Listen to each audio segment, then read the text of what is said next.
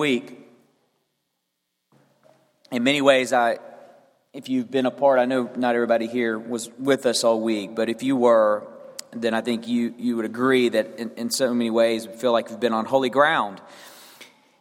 And it's been intimidating to offer a closing word. How can I possibly offer a fitting conclusion to what God has done among us? And what passage could possibly capture this theme of sacred eros? The one I thought of, and I trust is from the Lord, is this erotic exchange between this woman and Jesus. It may not seem erotic, but it is. I want to show us why this morning. And I'm going to frame it in just two ways. We're going to look at the bounty of her love and the beauty of her love. Let's start with the bounty in verse 6. Now, when Jesus was at Bethany in the house of Simon the leper, a woman came up to him. And before we even get to what she does, you need to know that her very presence in this story is a bit of a scandal. Matthew tells us in verse 7 that Jesus is reclining at table for dinner, and culturally speaking, that is a time completely off limits to women except to serve the men while they feasted together. And out of nowhere, this woman barges in. I can assure you that at that moment, you could have heard a pin drop in the room. It's kind of like, have you noticed, most of these rom-com movies tend to conclude with kind of an awkward moment where someone breaks a cultural norm and just embarrasses themselves, just makes a fool out of themselves to prove how much they love the other. That's the feeling here. She just kind of barges in, and it's awkward and it's tense. And then what she actually does is even crazier. A woman came up to him with the alabaster flask of very expensive ointment, and she poured it on his head as he reclined at table. We know from the other gospel accounts that this ointment was pure nard. Nard was the finest oil of the day, which is why Matthew notes that it is an alabaster flask of very expensive ointment. How costly are we talking here? An alabaster flask of nard was worth around 300 denarii. In first century Rome, a typical salary was about 1 denarius per day. So we're talking about an entire year's salary in this flask. Now, it would have been possible for someone like her to save enough to purchase something like that. So this is probably, commentators think, probably a family heirloom. This is an inheritance passed down. So even more than how much it costs and how much it's worth, it also has the priceless tag of being the family inheritance. And so she barges in, creates an anxious moment of awkward silence. What's she doing here? And more importantly, what's she here to do? She walks up to Jesus and doesn't anoint him with oil as is custom. You anoint my head with oil. What that looked like typically was a little dab of oil on the forehead, or sometimes pouring out some oil on the head, just a little bit. That alone would have been a tremendous act of adoration in itself. But no, she breaks her family heirloom and dumps the entire treasure over his head. This is insane. Which explains the response in verse 8. When the disciples saw it, they were indignant, saying, "Why this waste? For this could have been sold for a large sum and given to the poor." Now, admit it, part of you thinks they do have a pretty good point here. Look, if you want to give your inheritance to Jesus, that's great. That's beautiful, in fact. But don't be so reckless, right? Sell it. Give it to the poor. Don't dump it on his head. What could possibly lead her to do something that seems so reckless? Only love. Specifically, someone who is in love. The title of my sermon is intentional. I didn't title it Love for Jesus. I titled it In Love with Jesus. In love is the way we speak of the erotic. By the way, just if you haven't been attending our conference, this sermon is going to sound really, really weird. Go back and listen, and it will make more sense. But to those who were in attendance, you understand what I'm speaking of here. Remember the different talks that we talked about this week. Consider for the different loves we spoke of. Consider, for example, filio love between friends. I say to Mark all the time, I love you, man. But if I added one word to that sentence, it would completely change the sentence. Mark, I'm in love with you. Now we've got a problem on our hands. That one word means everything. Well, I like buying gifts for Mark. I've spent some money on him over the years, but all that I have belongs to the erotic. All my money, my possessions, the Apostle Paul says my very body belongs to Abby. Well, this is a woman who takes all that she has, her inheritance, and she pours it out on Jesus. She is in love with Jesus. Only erotic love can cause someone to take their greatest treasure, their most valuable possession, and foolishly spill it out like it's nothing. This isn't duty. This is delight. This isn't obligation. This is adoration. This isn't religion. This is rapture. And unless you are likewise in love with who she is in love with, then you will never understand what she is doing here. This will not make sense to anyone who is not in love with Jesus. Even if you are devoutly religious, even devoutly religious in the Christian tradition, you won't understand this moment. Because religion does not view God through the lens of love. Religion is always pragmatic.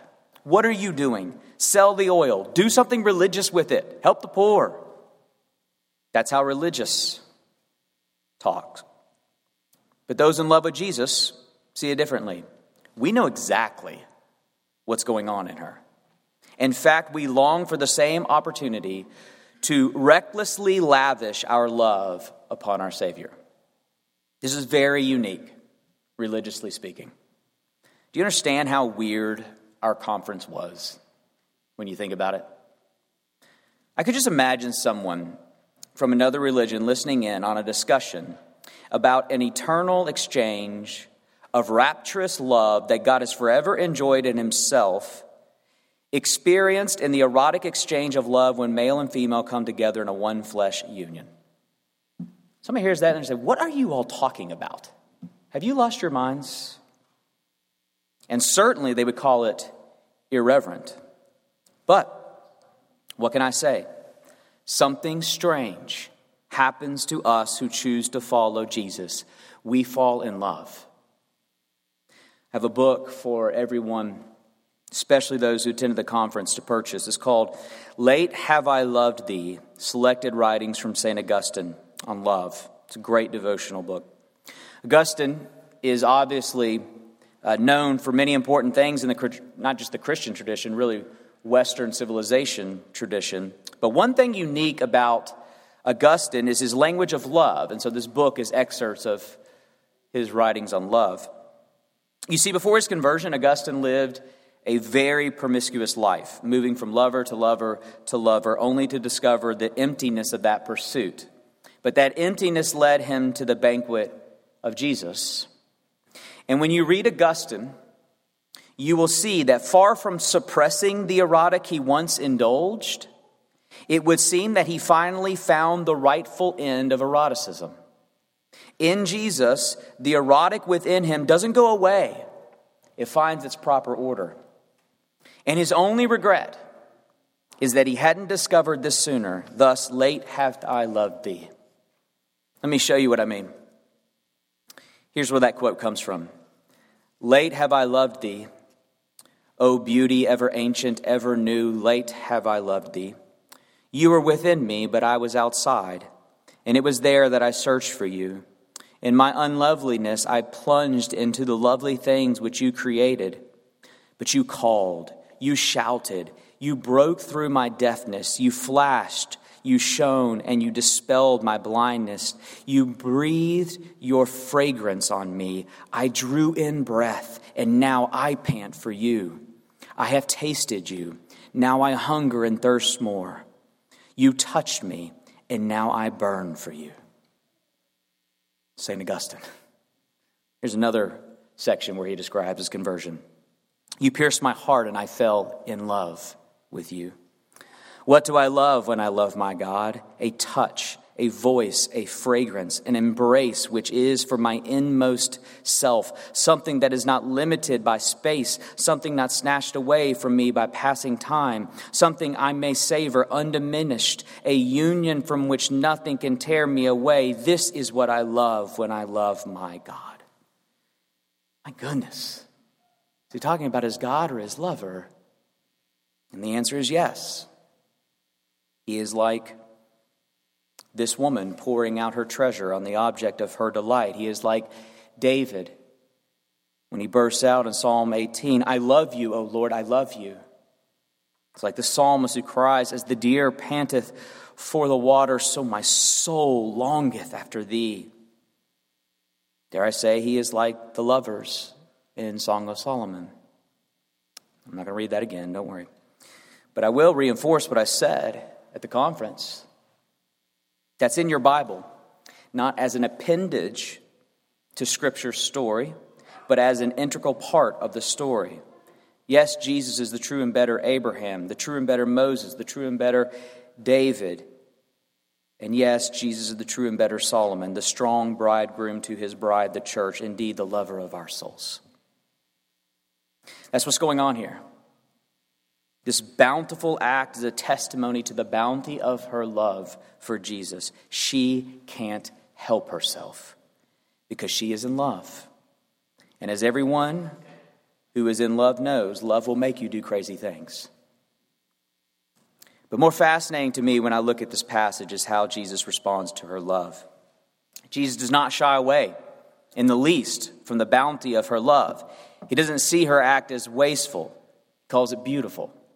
Let's look now at the beauty of her love. Verse 10. But Jesus, aware of this, said to them, why do you trouble this woman? Jesus is mad at their seemingly rational response. He comes to her defense as if to say, leave my girl alone. And then he uses language that is strange for Jesus. For she has done a beautiful thing to me. He calls it beautiful, what she has done to him. Not good, not appropriate, not thoughtful. He calls it beautiful. He is delighting in this woman, admiring her, finding beauty in her bounty of love. And then in verse 11, he says something that is really strange for Jesus. For you will always have the poor with you, but you will not always have me. Now listen, I think we can all agree that Jesus loves the poor. It would be easy to make the case that he loves the poor most of all. It's literally what he is known for, both inside and outside Christianity. And yet, here he seems almost callous to the poor. The poor are always going to be around. Don't worry about them. If you want to help them, you can do that anytime. But I'm here now. On the surface, it seems callous, maybe even arrogant. He believes that oil carelessly poured out over his head is a greater act than using the fortune to provide for the poor. That doesn't just seem arrogant, that almost seems immoral. Didn't Jesus himself command us to care for the poor? What else? Love your neighbor talk, Jesus, and specifically love our poor neighbors. Well, he would say, yeah, I said that, but I call that the second greatest commandment. There is one and only one commandment greater, one love that is higher. Thou shalt love the Lord thy God with all your heart, soul, mind, and strength. This is the first and greatest commandment. And Jesus sees this commandment fulfilled in this woman's act. Again, this is her family inheritance. Well, imagine your response. If you left your entire family inheritance to our church to fund our justice and mercy efforts among the poor, and we took it and we used it to just throw a lavish party for the church. We wouldn't, by the way, if you want to leave your inheritance to us. We will be very responsible with your fortune. But the point is that if Jesus were to show up, now the responsible thing to do would be to throw a lavish feast for Jesus. That's the message here. In placing himself above care for the poor, he has placed himself as the highest importance. Every religion, every ethical structure and perspective out there would agree that care for the poor is of ultimate importance. There's disagreement about the best way to do that, but everyone agrees on this.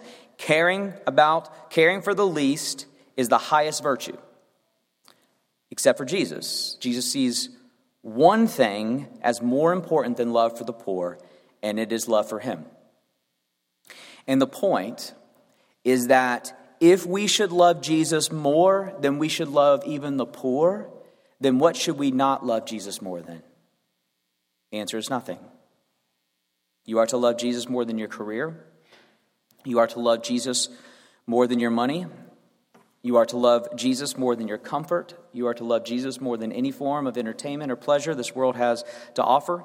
You are to love Jesus more than your children, your grandchildren. And yes, in light of our conference, you are to love Jesus more than your spouse.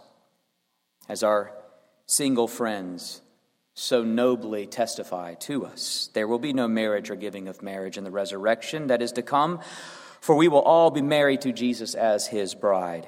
The entire purpose of your existence is to fall in love with Jesus. Which now presents us with a problem.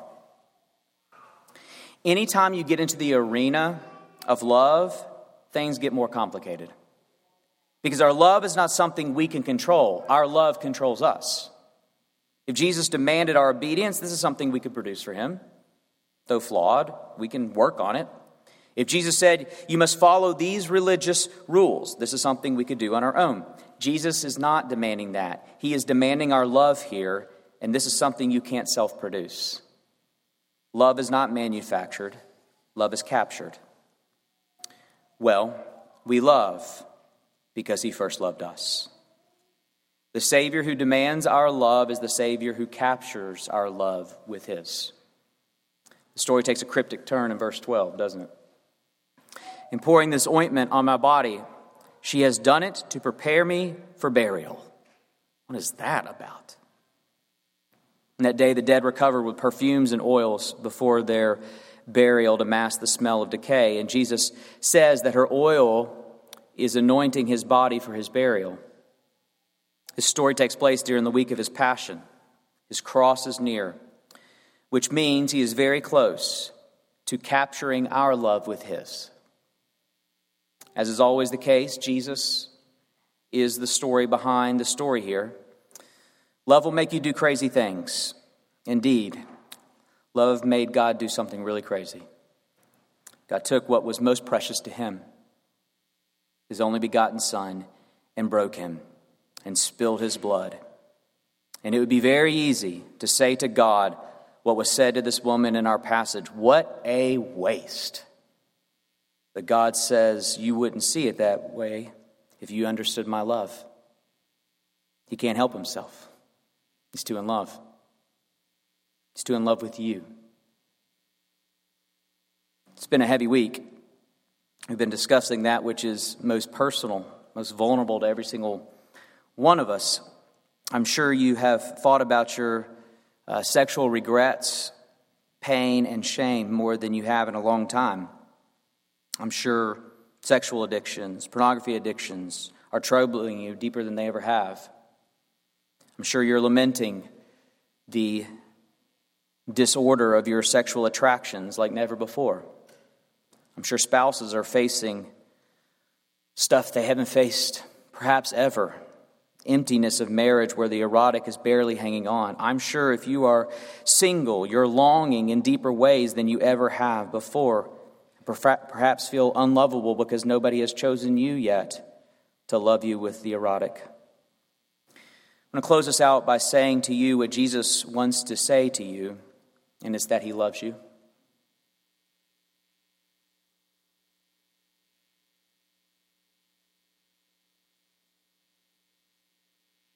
It's an honor as a minister in his name, by the authority of his word, to proclaim that Jesus is in love with you. And he's gotten crazy to prove it. Death by crucifixion is a painful way to die. It was developed by the Romans as a cruel form of capital punishment where its victims slowly, over hours, in some cases days, slowly suffocate to death. And what kills you is weight. What kills you is the weight. You can't keep holding yourself up, and so you slowly collapse until you can't breathe anymore. This, I fear, is how many of us feel in exploring our sexuality. Nothing is heavier than the weight of sexual shame. I want to remove that weight from you.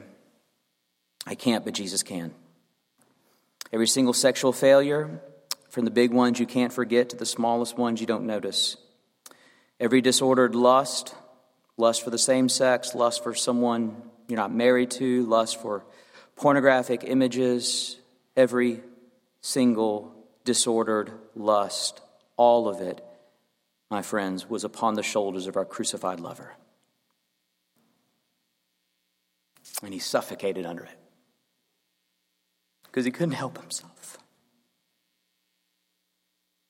He's too in love.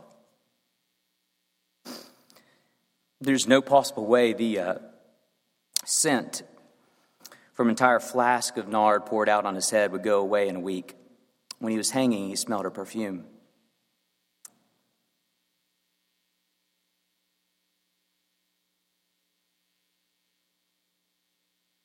Thought of her sustained him as he suffocated. And thought of you sustained him as he suffocated. And the thought that sustained him was, I would rather this be me than my bride. Now, we love because he first loved us. Well, he has loved us. Don't you love him? Has he not won you over? Are you not in love with Jesus Christ? Well, that sacred eros for Jesus is quite literally the entire point of this entire story of love. Let me pray. Or as often as we eat this bread and drink this cup, we proclaim the Lord's death until he comes. And so feed us with this proclamation of your love. You've loved first, Lord. And now it is an honor to say to you, we love you. I pray as you watch those you died for walk down this aisle, you would see it as a bride walking down an aisle in love with you, to feast with you. Fill us with your love, O God. Overwhelm us with your love, that it might capture our love. And we just want to say, Jesus, we love you. We love you. And we pray in your name. Amen.